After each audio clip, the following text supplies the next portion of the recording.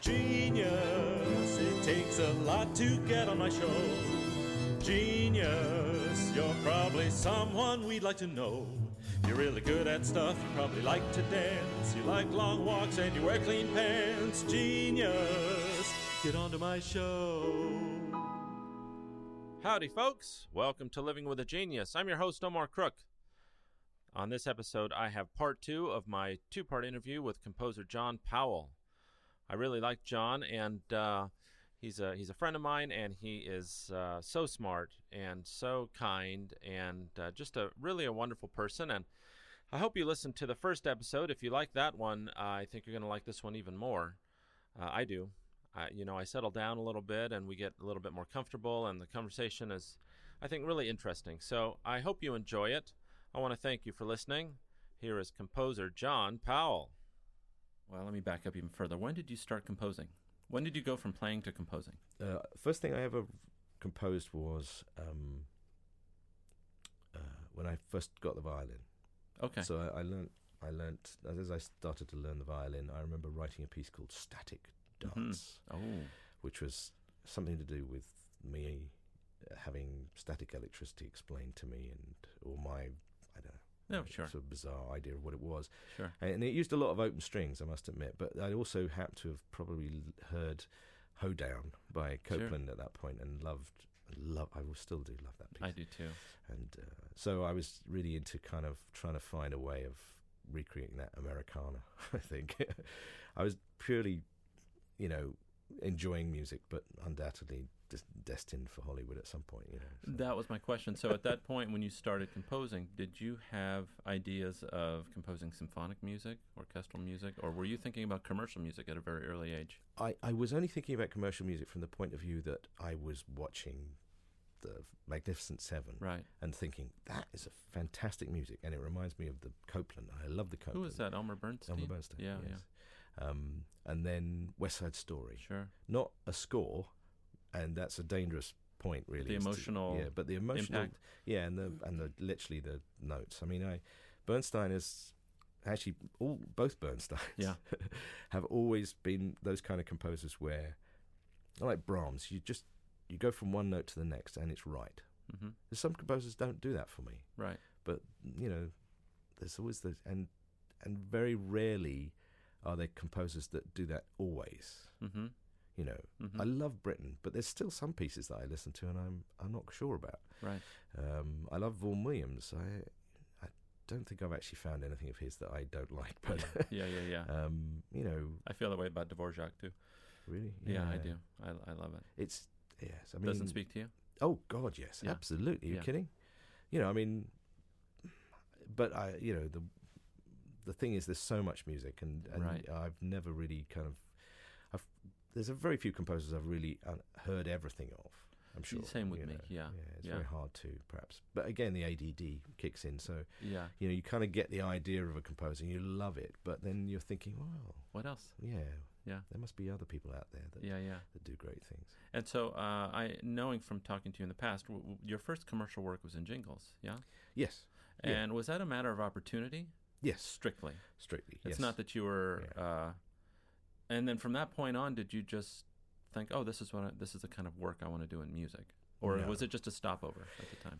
What happened was I came out of music college, 4 years studying composition at the fancy way of saying one of the conservatoires in London. Yes. But the non-fancy way and more realistic way is saying Trinity College of Music, which is a very good college and was perfect for me because they had an electronic studio, they had great teachers that were just wide open. Nice.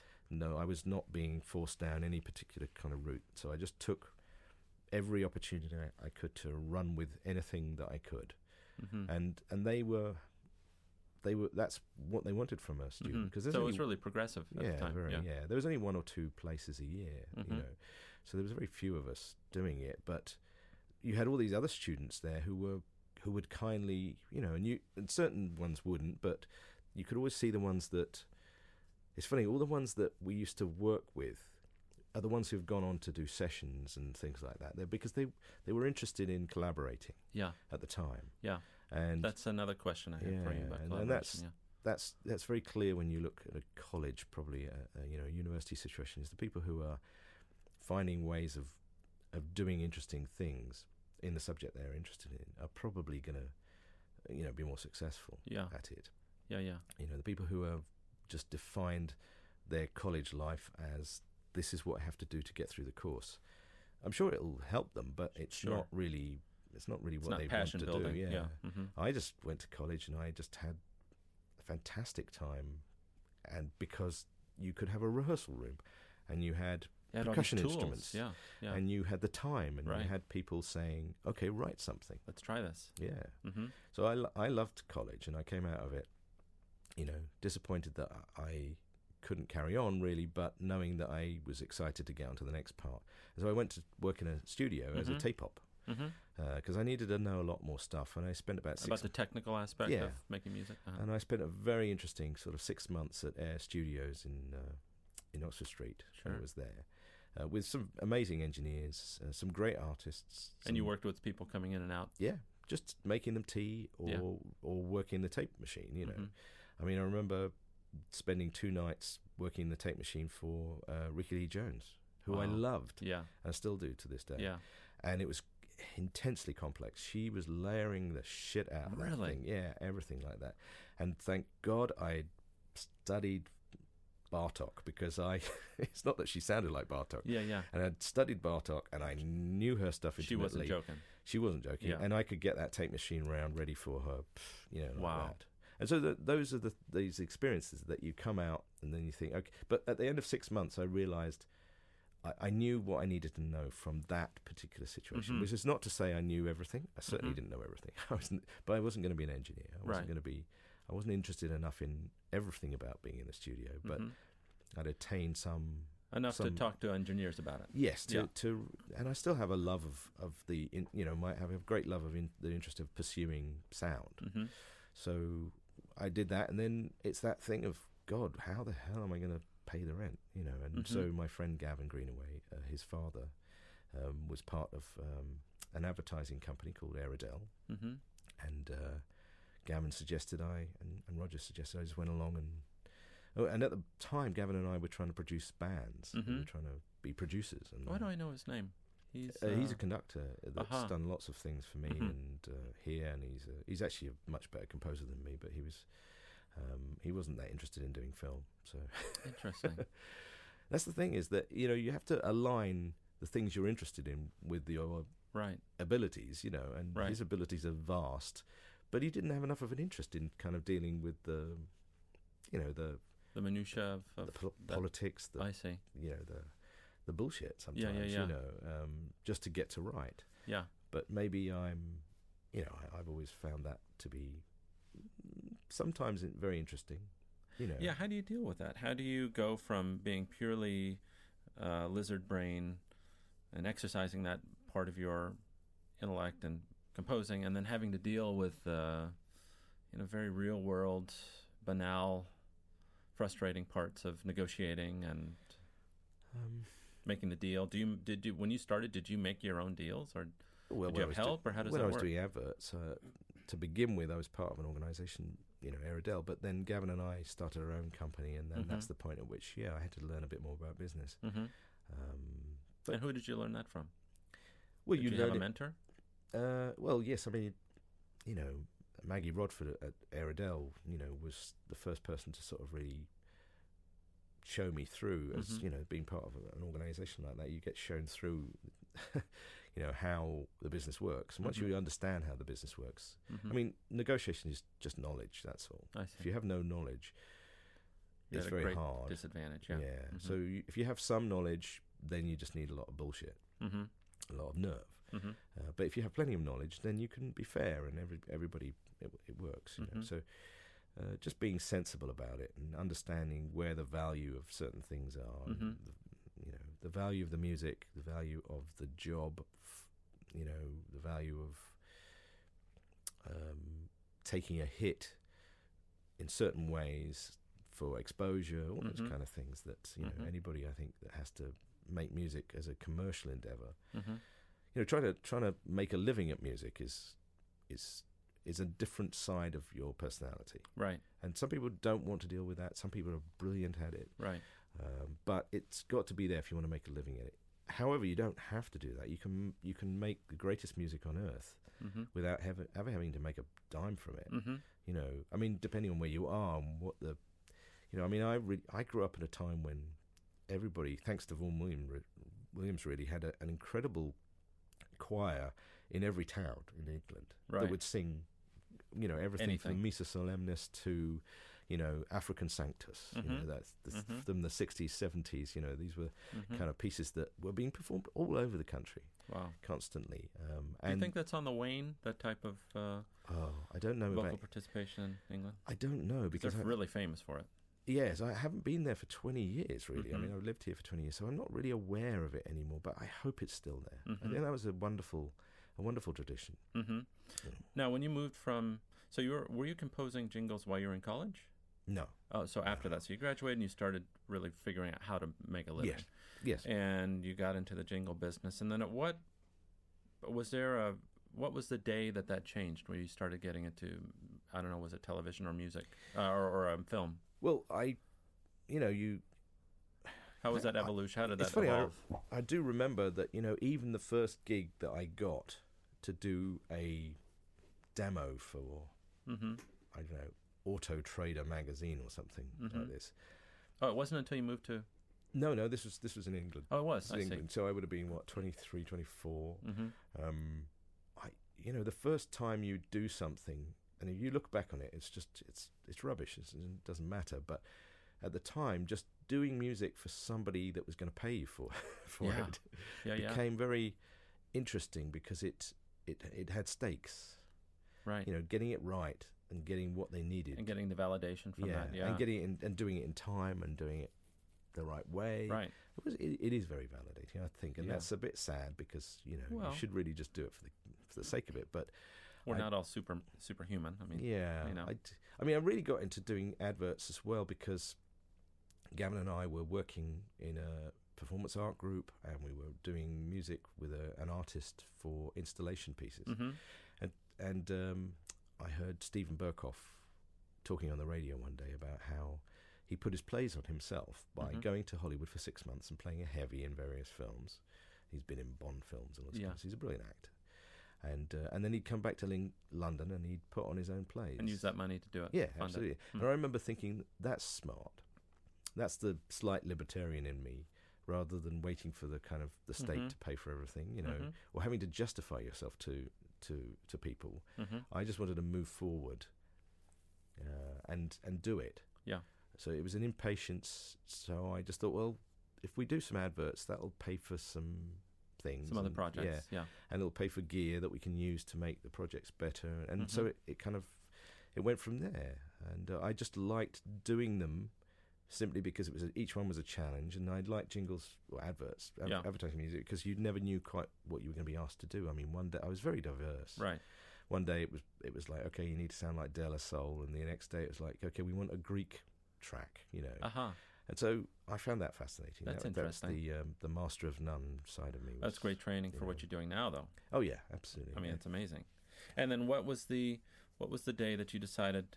Tell me about the day you decided to move to California. Well, I have you saved up enough money? Through this jingle thing to fund yourself to go. Yes, absolutely. Doing very well. Yeah. And I'd worked with Hans one Christmas when he was doing a rescore of a film in London. In London, yeah, and he had 10 days to rewrite a score. So I got pulled in to help.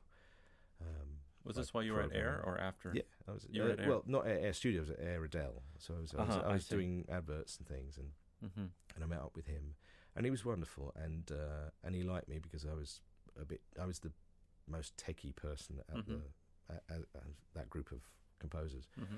And so I also worked my arse off right over Christmas, you know, including Christmas Day, and that's the sort of thing that Hans likes. He likes spotting somebody that is just going to selfishly a killer, he's going to give up everything for everything. And I'd work in the day, and I'd work half the night, and you know, for 10 days in a row, including Christmas Day, and so you look at those moments and you say, did I do it to just because I was trying to impress him? But I don't think I was. I think I was just doing it because it's what we needed to do. Yeah.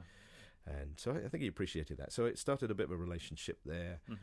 And then I'd go and see him every now and again. And I remember when they were doing Lion King, they were doing some sessions in London with vocals, and so I got hired, to be there with a load of gear in case they needed to redo tracks and things. I don't think I did anything, but I was there with a pile of gear. Yeah. And so I got to experience quite a few things with Hans. And then, I remember him saying to me, "Wait, you should come to LA because, we've got all these films coming in. There's like this film called The Rock, and we need to all hands on deck. It's a big all deal. This stuff coming, but I didn't. First of all, I didn't feel ready, so it was about 9 months or a year before I did eventually come. Why didn't you feel ready? I didn't want to walk in there and be a T-boy again, sort of thing. I wanted to be. I wanted to have my chops up, and that also we were working on an opera, a small chamber opera, with the artist Michael Petrie and Gavin and I, and I think doing that brought me to a head where I said, yes, there's a bit more to life than jingles, and I need to, maybe now is time to go. And so I just came over here, and I assumed that I would have no work, but I took a place on Venice Beach looking over the sunset. Were you single at the time? No. You were with Melinda? No, yeah, I brought and Melinda. You both came? Yeah, and in fact, I totally took a place that was 10 times more expensive than my budget. Really purposely or totally purposefully. It seemed I'd looked for a place. I had 1 week in LA to find a place. Yeah, and I'd looked at all these places that were on budget everywhere, and I was just driving down Speedway, if you know, right by Oceanfront Walk in Venice, and I saw this sign which said, loft apartment for rent, and so I organised and I went in there, and it was this giant space. Yeah, and it was 10 times more. But I looked at it and I thought, if I'm going to come here, I might as well do this properly. What did Melinda say? Was she on board? She wasn't there. She didn't know. She didn't know. And I think that was the other thing. I looked at that place and I thought, this will be funny when she comes and sees this. Yeah. And I probably also thought she's more likely to stay here. Because all the other places, which were fine apartments, I knew she would be like kind of... It wasn't the archetypal California dream, though. No. Yeah. And this place was. Yeah. It was a single large loft. The bedroom was on wheels and it moved from the front to the back. And it was it was ultimate bullshit place. And it seemed so Hollywood. Yeah. I thought, this is a sign. So I took it. I blew a load of money on it, but I thought, well, damn it, I can afford to even have a year just looking over the sunsets. And, right. and I came at the end of over winter, you have these very wonderful sunsets. Yeah. With the smog going out to sea, and it gets lovely and red. That's and right. And the sun had moved because of the winter. Right. It's what you see in pictures. Yeah, really. I mean, it absolutely. really is what you hope LA is. Yes. And I was living the dream. Yeah. I was still doing adverts in France. I was doing a lot of France over the internet. It was fortunately, we had ISDN lines by then. I'd received films overnight. Wow. And I'd been doing that from London. So it was a confluence of circumstance that really facilitated the whole thing. Absolutely. Yeah. And I had a lovely time for about a year. And then Hans started to... And you didn't have a thing with Hans when you came out? No, not really. I mean, it had been a while since I'd last seen him. Last time I'd seen him, he said, you should come out. And then I hadn't seen him for a while. Right. And then I did come out. And I said, hi, I'm here. And you definitely had that look on his face, which was, who the fuck are you? And but he was wonderful. And he set me to work on a variety of really interesting things. And actually, that was when I started working with DreamWorks and Jeffrey. So I kind of got thrown into doing, arrangements and helping out on the songs for Prince of Egypt. And there I was with Jeffrey and just Hans. Almost overnight. Yeah. I mean, incredible. Yeah. And, not overnight. I mean, obviously your life had led up to this. This is something, as soon as I said that, I said, this is some bullshit that people say that I can't stand. Or overnight. Yeah, well, it just happened. It's not really. It's a long series of overnights. You did, yeah. I think. Doing my first jingle for 350 quid for a magazine about cars that went out in the south of England only. Right. Local TV. Right. That was an overnight. Yeah. For me, that was the difference between... It's 20 years of overnight successes. Yeah, having never done anything, then you did it, and they like it, and then they send you the check. That was a very fulfilling moment. If you look back on it, you think, God, it's kind of a bit crap. But that was it. But hell, at the time, Yeah. I you know, it was important. So you just go through Overnight successes. every time you try and do that, and Mhm. whether or not it's something big, it's always big. It's That's right. honestly always big. I mean, I've always felt that, you know, Right. driving to the first meeting for doing your first film Mm-hmm. is You don't forget it. you don't forget it, Mm-mm. you know. But then driving to the first meeting of a film that then becomes incredibly successful, you don't forget that one, or having the Mhm. meetings with the filmmaker who then fires you, you don't Mhm. forget those ones. Mhm. It's all just steps. Let's That's all. talk about that one. Well, the laugh is that I always say that I would be fired on every film I do if I didn't rewrite the score every time I do it. Huh. You know, that's the difference between being fired and not being fired. Is, Right. Um, And that's where the rubber meets the road too. That's what Yeah. separates the boys from the men is the rewrite. So I've written some screenplays, and the writing the first draft is the most enjoyable, thrilling, wonderful thing you Yeah. could ever do. But the rewrites are like having your nails pulled out. Yeah. But that's the trick. Is that Hans? I remember Hans saying to me. I remember asking him, "How can you bear to do this? You know, you wrote. I'd sit there after the meeting, and I'd seen somebody come in and rip apart what was clearly a Brilliant. excellent cue. Somebody who knows nothing about music. Yeah, but they Yeah. knew what about their film, Mhm. and so I'm sitting there with Hans. I said, "How can you be so kind of happy with them about basically redoing a week of work?" Mhm. And he goes, "Well, you don't understand. I get to write it again." Wow. And he was genuinely excited No. that Wow. he could try it again, and he could figure it out a different way. He looked at the criticism as a gift. Yes, very hard to do. I think that's more than a talent. That's just kind of a genetic gift. Yeah. Yeah. Yeah.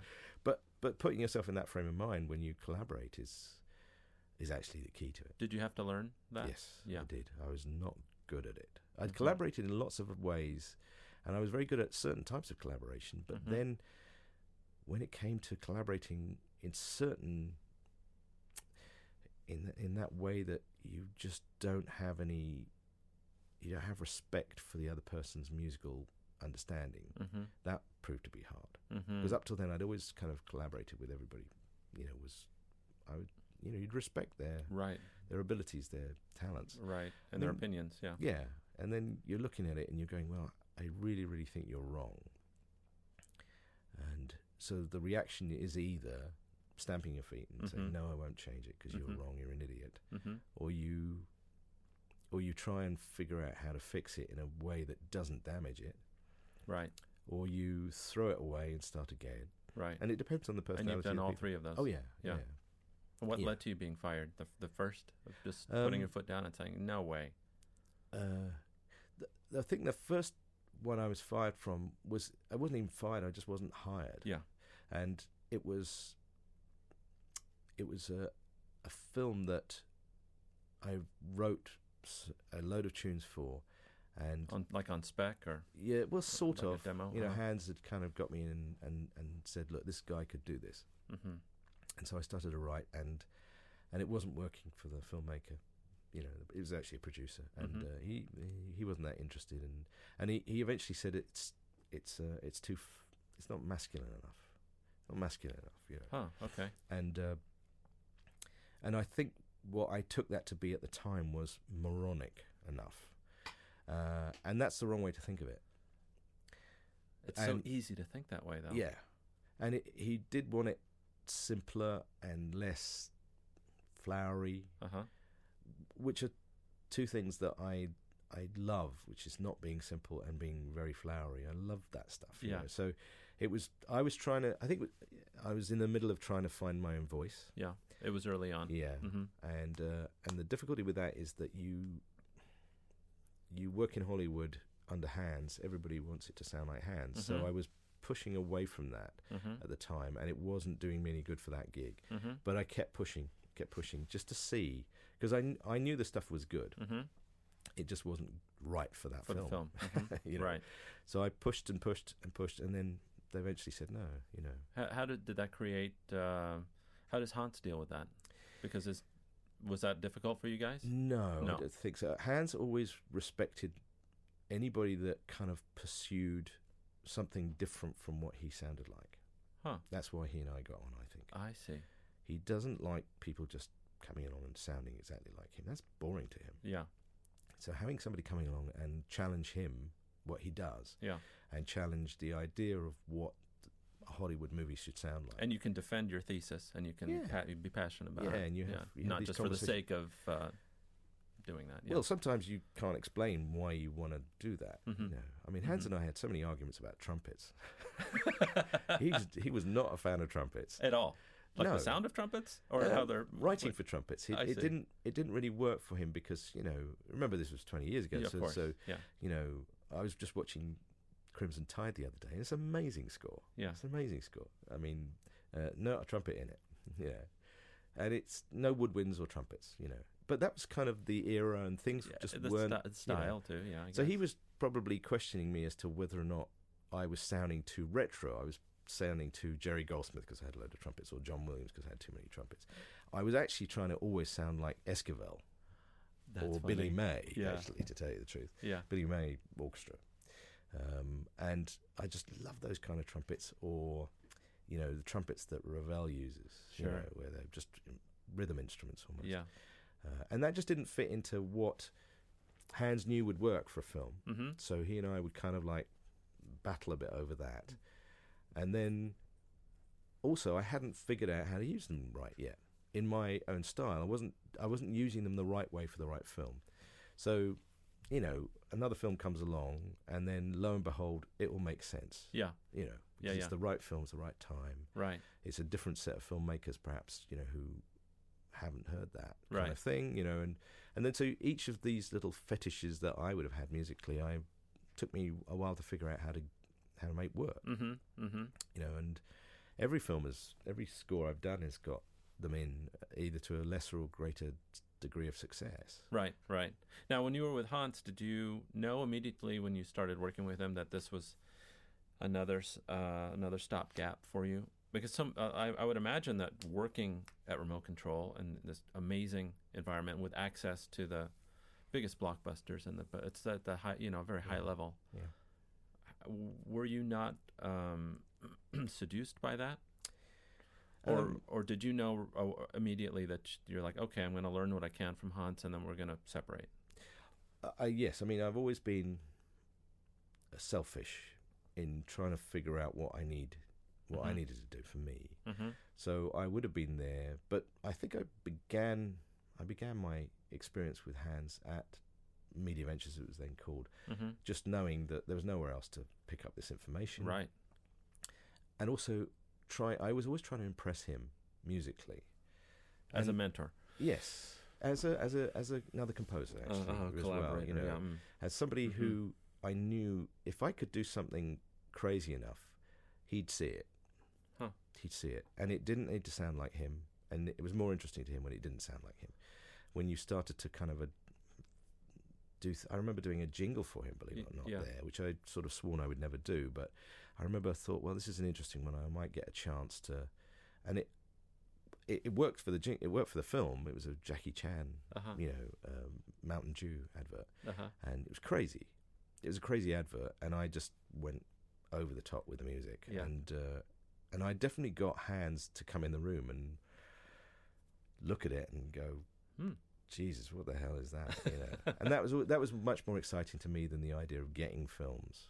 It was actually getting him to to write something that he couldn't write, and he'd That tell engaged you, him. Yeah, that engaged him. Yeah, you know, and to not to try something crazy and not fail in front of him. you know, Yeah. Although I did plenty of times. Yeah. But he seems to be okay with that. Yeah. As long Absolutely, yeah. As long as you get on and as do it again, Yeah. fail over and over again. But See, just that's amazing. That's another part of somebody's personality. That's finding those personalities are very difficult, especially in our culture where we're programmed to win, win, win. It's all about winning. We don't really teach our kids, and we don't really accept the idea of not winning. And I don't even want to use the word losing, but the idea of not winning. is just very antithetical to the American dream and the American experience. Well, it depends if Except for our great inventors, of course. And Yeah. I mean, I'm just talking about everyday folks are just not prepared for that. I've just always seen that the failure, well, at least in and the irony is that I don't go out because of fear that going out I will fail. Going out? What do you mean? You know, Going out? going out, walking down the street. Like really? I'm inhibited from doing anything because of fear of, kind of failure at life, as it were. But as soon as you get me in the studio and with music, You're a lion, yeah. I will happily move towards the fail point with great speed because I know that edge is where the interesting stuff is. Right, And what's the worst that happens? You fail. right. It's like it doesn't failing miserably at writing 25 bars of music is not something that Yeah. would give me a second thought. Yeah, But failing at being able to successfully get the barman to see you to get a drink is much more worrying to me. really. Yeah, I mean that's That's just really funny. that's just being a kind of a Yeah. bit of a So you've fucked really up- chosen the right line of work. Well, it's the side of things that it's very control freaky. You can be all over it all the time. Yeah. And you can make your mistakes Yeah. in private.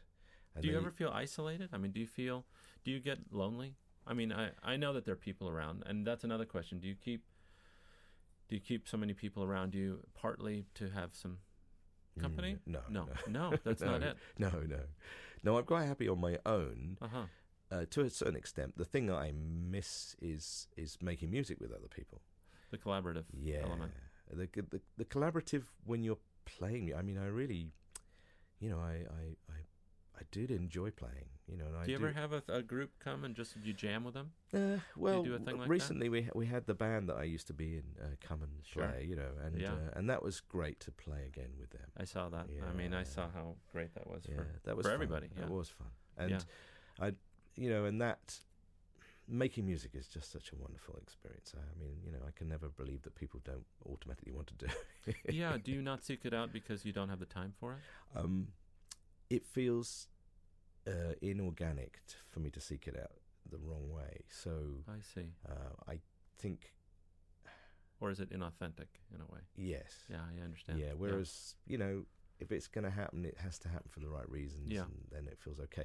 Because I'm not a good player, so I know that I'm in certain circumstances. I could hire a bunch of I understand. guys to come and Yeah. Now things, you're like Malcolm Forbes. I understand. Yeah, sure. so I have to be careful about that. It's but if the other 4 or 5 years ago, I thought, maybe I'll go back to playing the viola and I'll try and find. And I found a few people who were not pro players, Mhm. and we thought about sort of like playing some quartets together. Yeah. And I got the viola out, and I realised it's impossible.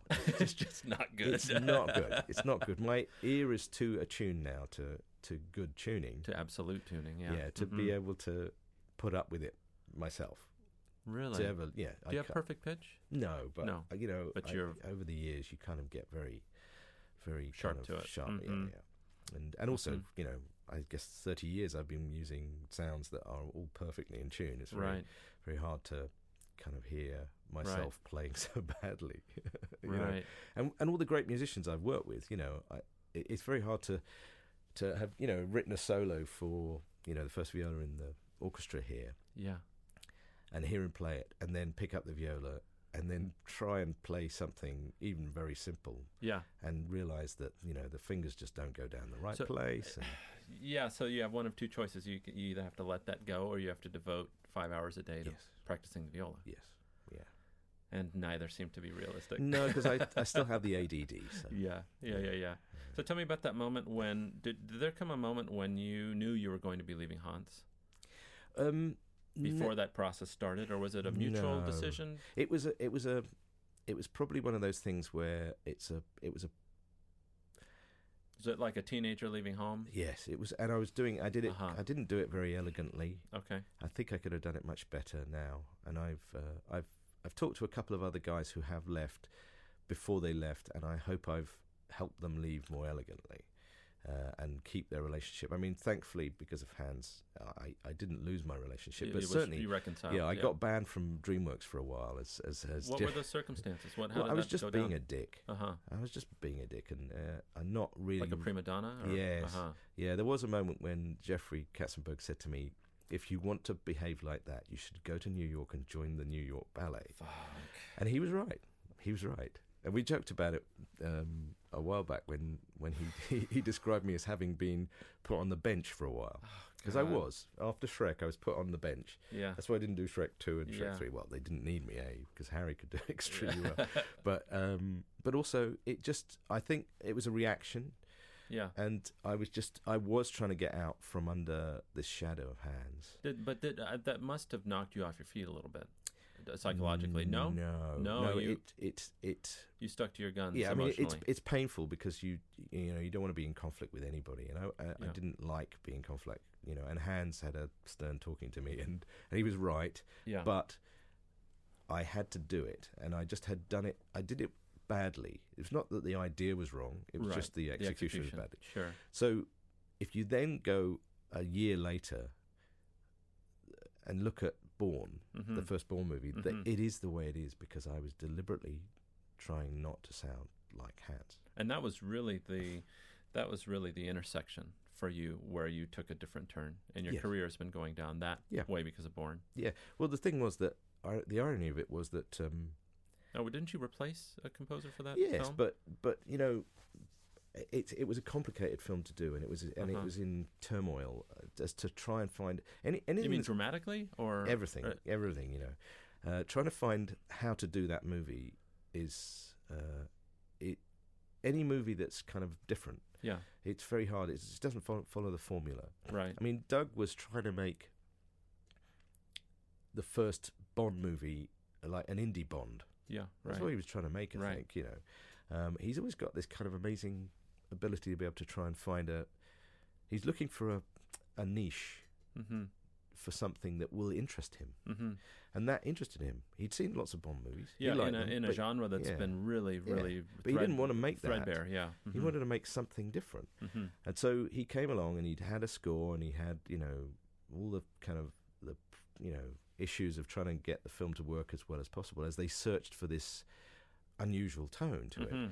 And he heard some stuff of mine and called me up and we talked, and he had no idea I'd worked with Hans because he didn't want this.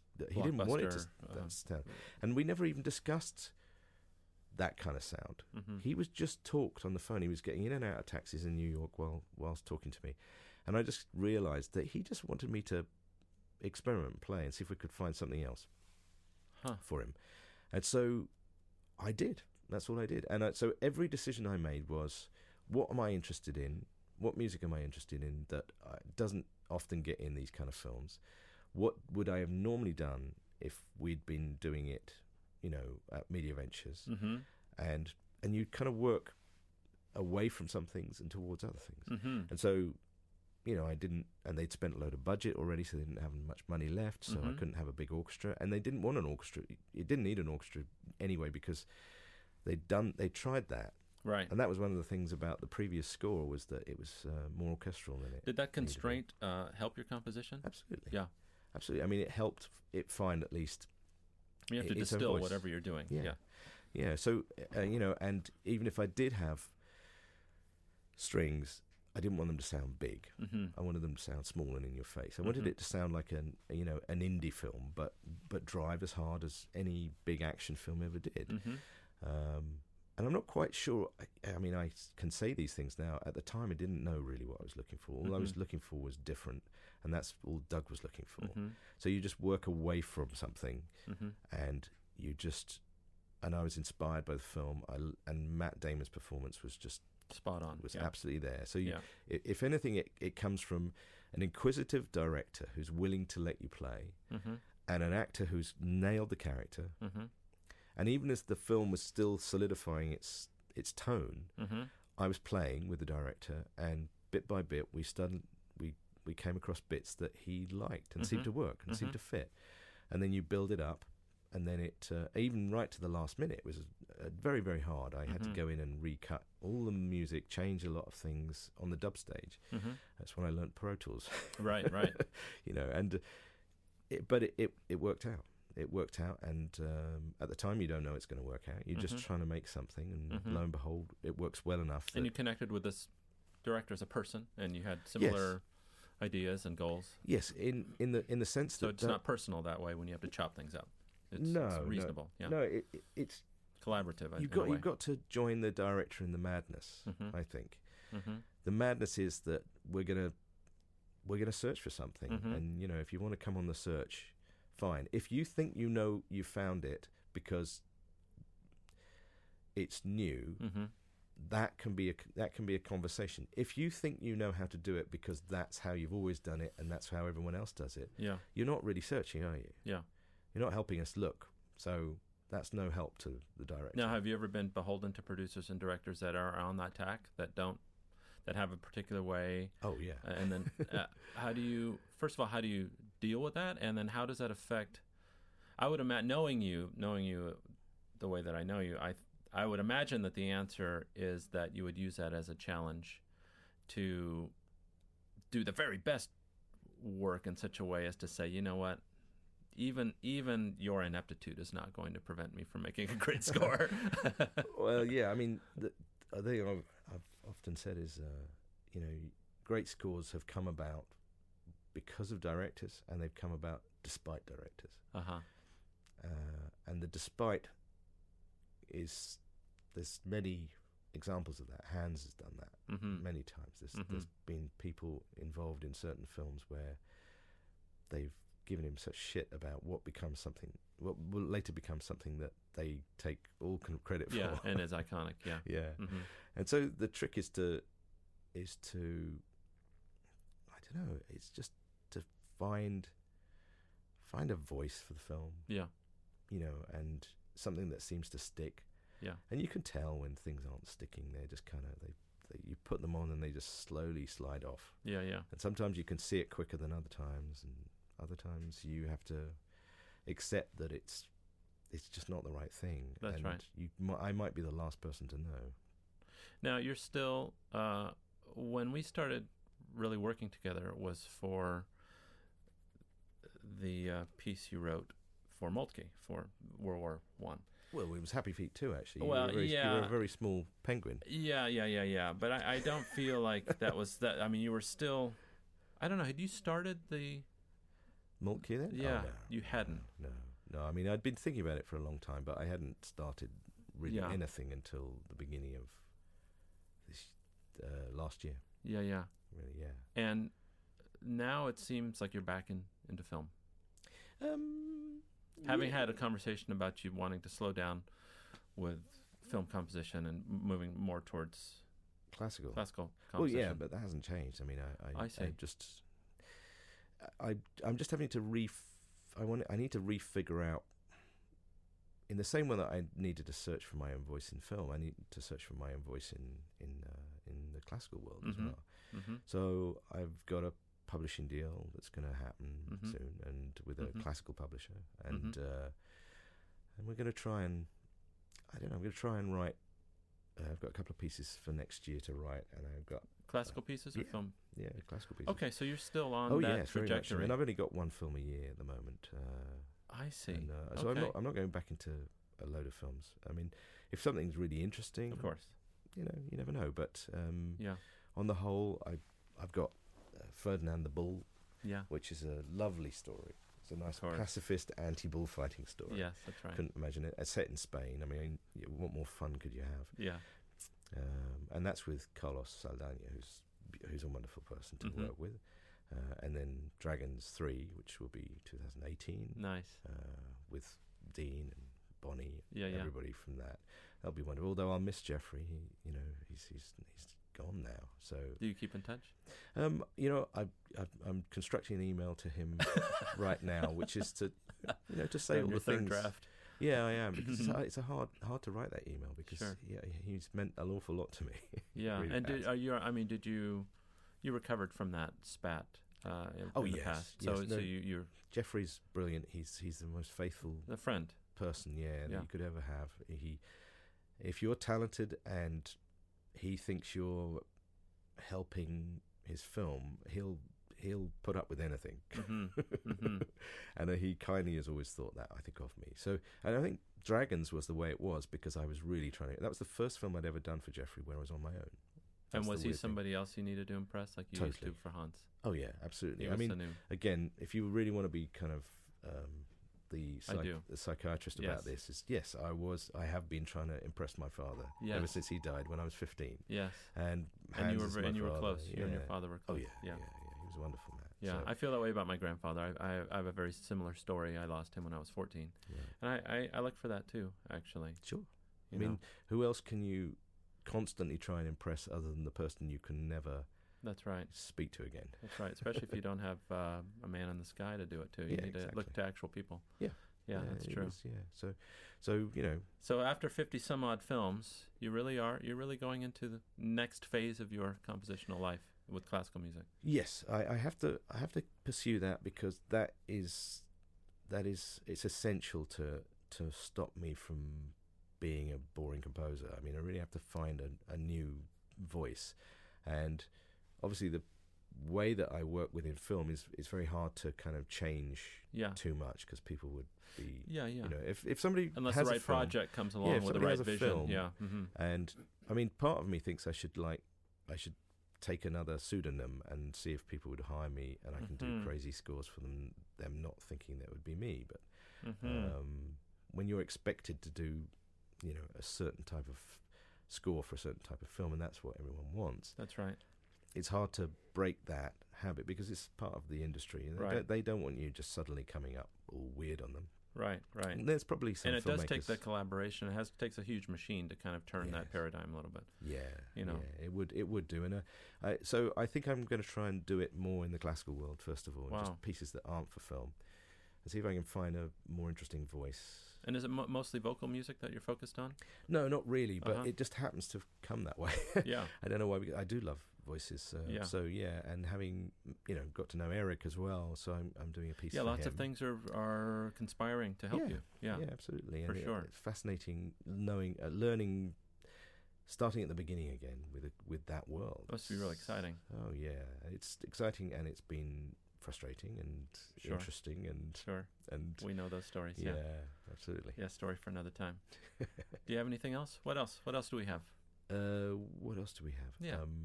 We covered a lot of ground today. We did. Yeah, it's probably been a bit boring. No, I don't think Sure. so. I love talking to you. I don't care what. Yeah, It's all about me. I come to have a chat with my friend. This is what I like. I'm very happy to get out of the house and come do this. All right, now I do have a couple of questions. I texted Eric Whitaker, I texted Jeff Beal, and I texted Kaveh Cohen about what I should ask you on their behalf. Oh. Kaveh says, so I said, hey, fellas, I'm meeting with John Powell tomorrow for the podcast. Any burning questions you'd like me to ask him on your behalf? So he says, yes, where's the talent fountain, and how much can I drink before there's a charge? Okay, so there's one. Also ask him why he wants me to feel so bad about myself when I listen to his work. So that probably doesn't need a response. Eric said LOL to that. He liked that. Now, Jeff Beal says Brexit and the UK's option of current U.S. politics should give you guys plenty to talk about. What do you think about Jesus. Brexit? You know, it's unfair for me to say because I've not been there for 20 years. You don't have any voting No. privilege there anymore? No. not anymore. Yeah. So it's unfair, and I think I can't really speak to it. But Yeah. Do you think it's going to turn out well or turn out badly? I think any country that has smart people, industrious people, people that care, will figure out how to make it work. It doesn't strike me that Great Britain is just a mindless bunch of idiots.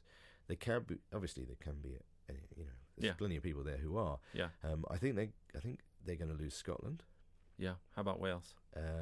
Wales will stay. I don't know about Wales. Yeah. And obviously Ireland should be.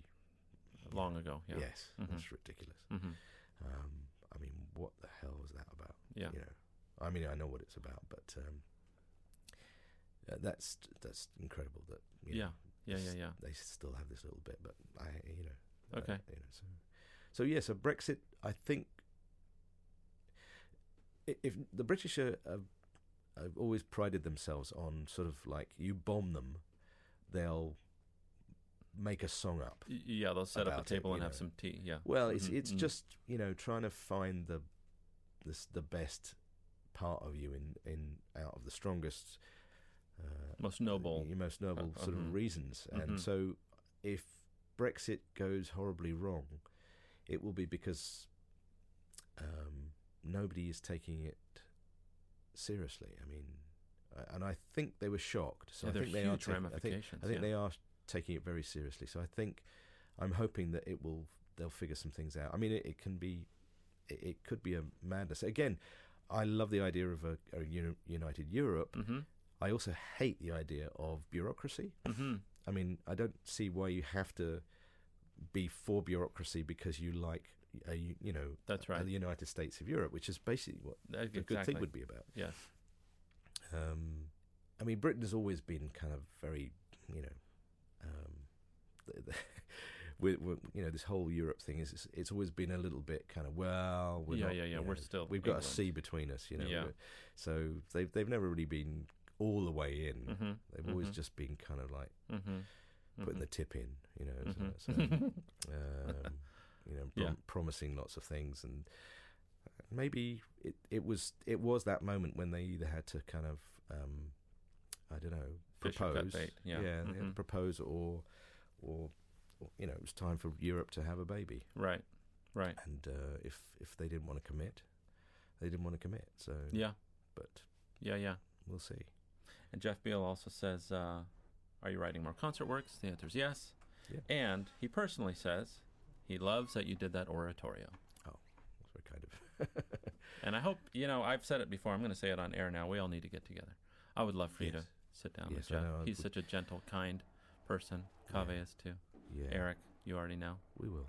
Well, it's been, my natural instinct to run into the toilet and lock the door